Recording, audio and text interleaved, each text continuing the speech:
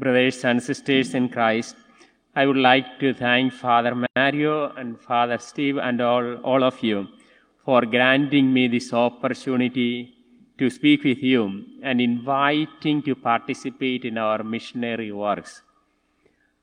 Today is the solemnity of Christ the King, and today's gospel is so very beautiful. A beautiful story is told of a judgment. A person was sentenced to appear in court for a crime that he was accused of committing. He brought his 3 best friends with him to testify on his behalf. His first friend was called to come before the judge, but he left the courtroom because he did not want to get involved. He was not that faithful friend. His second friend was called to come before the judge. He chose to go to the courtroom doors, but he was so afraid that he simply watched the proceedings, then went sadly home. His third friend was called to come before the judge. He courageously came forward, testified on his friend's behalf, and his testimony saved his friend's life. This story is about the last judgment of human life. The first friend who left the courtroom symbolizes our personal possessions. At the time of death, we can take none of them with us, and they will leave us. The second friend who lingered at the courtroom symbolizes our friends and family. They are with us until death, but cannot come with us after we leave this world. The third friend who courageously came forward, testified on his friend's behalf, and saved his life, symbolizes the one thing that we will be able to take with us at the hour of our death: our works of charity, our works of mercy. Today's solemnity of Christ the King invites us to be part of the kingdom that Jesus came to establish. Through the parable of the Last Judgment, Jesus presents charity as the passport to enter the kingdom of God. At the end of our lives, we will all be judged by Christ the King, who is all-powerful and all-knowing. We will all have to take a final exam, the only exam that really matters. Christ is the examiner, and in this parable, he gives the questions on the exam and the answers. Jesus tells us exactly what is most important in life. It is not how much money we make. It is not how many awards we win. It is not how famous or popular we become. It is not how many people we have working under us. At the end of our life, when we go before our Lord, he won't ask about any of those things, not one of them. He will ask us whether or not we learned how to give our life for the benefit of others.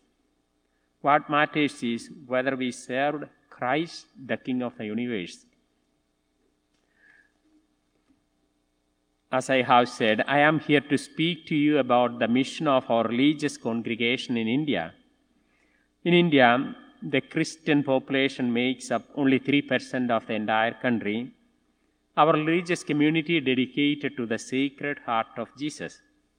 We try our best to transmit the compassion of the Sacred Heart of Jesus to people of every condition, especially to the poor and the needy.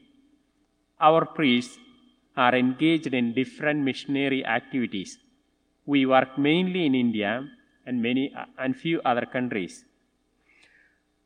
It is impossible to give a picture of what we do in few minutes, since we are involved in different kinds of missionary activities.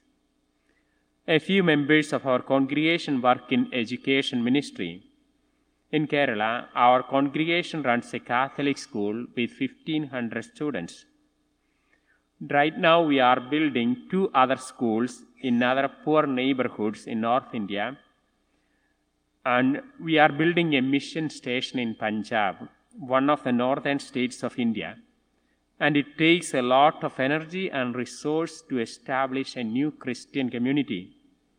Several of our young priests are working in this mission with great joy, enduring lot of hardships. To begin a new missionary station, it's such a hard work and brings lot of challenges. New place, new language, they do not know anyone over there. And they truly hope that they can build a church soon for their people, of course, with our help. With the help of our benefactors, our religious congregation conduct various programs every year for school students and teenagers to develop their talents and to give them awareness of drugs and other social evils. We run 2 retreat centers where we regularly conduct spiritual retreats for parents as well as for school and college students. In the past years, we financially assisted many young people to graduate and have jobs. As Mother Teresa said, "I can do things you cannot. You can do things I cannot. Together we can do great things." Thank God we are blessed with an abundance of vocations. We have 60 seminarians currently in priestly formation. Seminarians' training is expensive, and most of the families cannot afford the expense. If some of you could sponsor a seminarian, that would be a great help to our seminary. I am here to invite you to participate in the missionary works of the Oblates of Sacred Heart by praying for our missionaries and by your sacrificial contribution for the missionary activities of the Oblates. The second collection will be for the ministries of the Oblates of Sacred Heart. Please be generous. In a country of 1.3 billion people, where many still live without basic necessities, the work we do is like a drop in the ocean, but it is very much needed. We are well aware that our means are not sufficient to carry out our dreams for our community, but God knows how to work with insufficient instruments. God knows how to provide what we need, and that is why I am here to speak with you this morning. We read in the Gospel that 5 loaves and 2 fish received from a small boy multiplied in the hands of Jesus and were enough to satisfy 5,000 people. Our little, given with generous hearts, is always much in the hands of God. God can multiply what we give, and it would be more than sufficient for so many. Brothers and sisters, I thank you for your time and whatever help you would like to extend to our mission, whether in prayer or in financial help. As I mentioned, today's second collection will be for the ministries of the Oblates. Please be generous. May God bless all of us.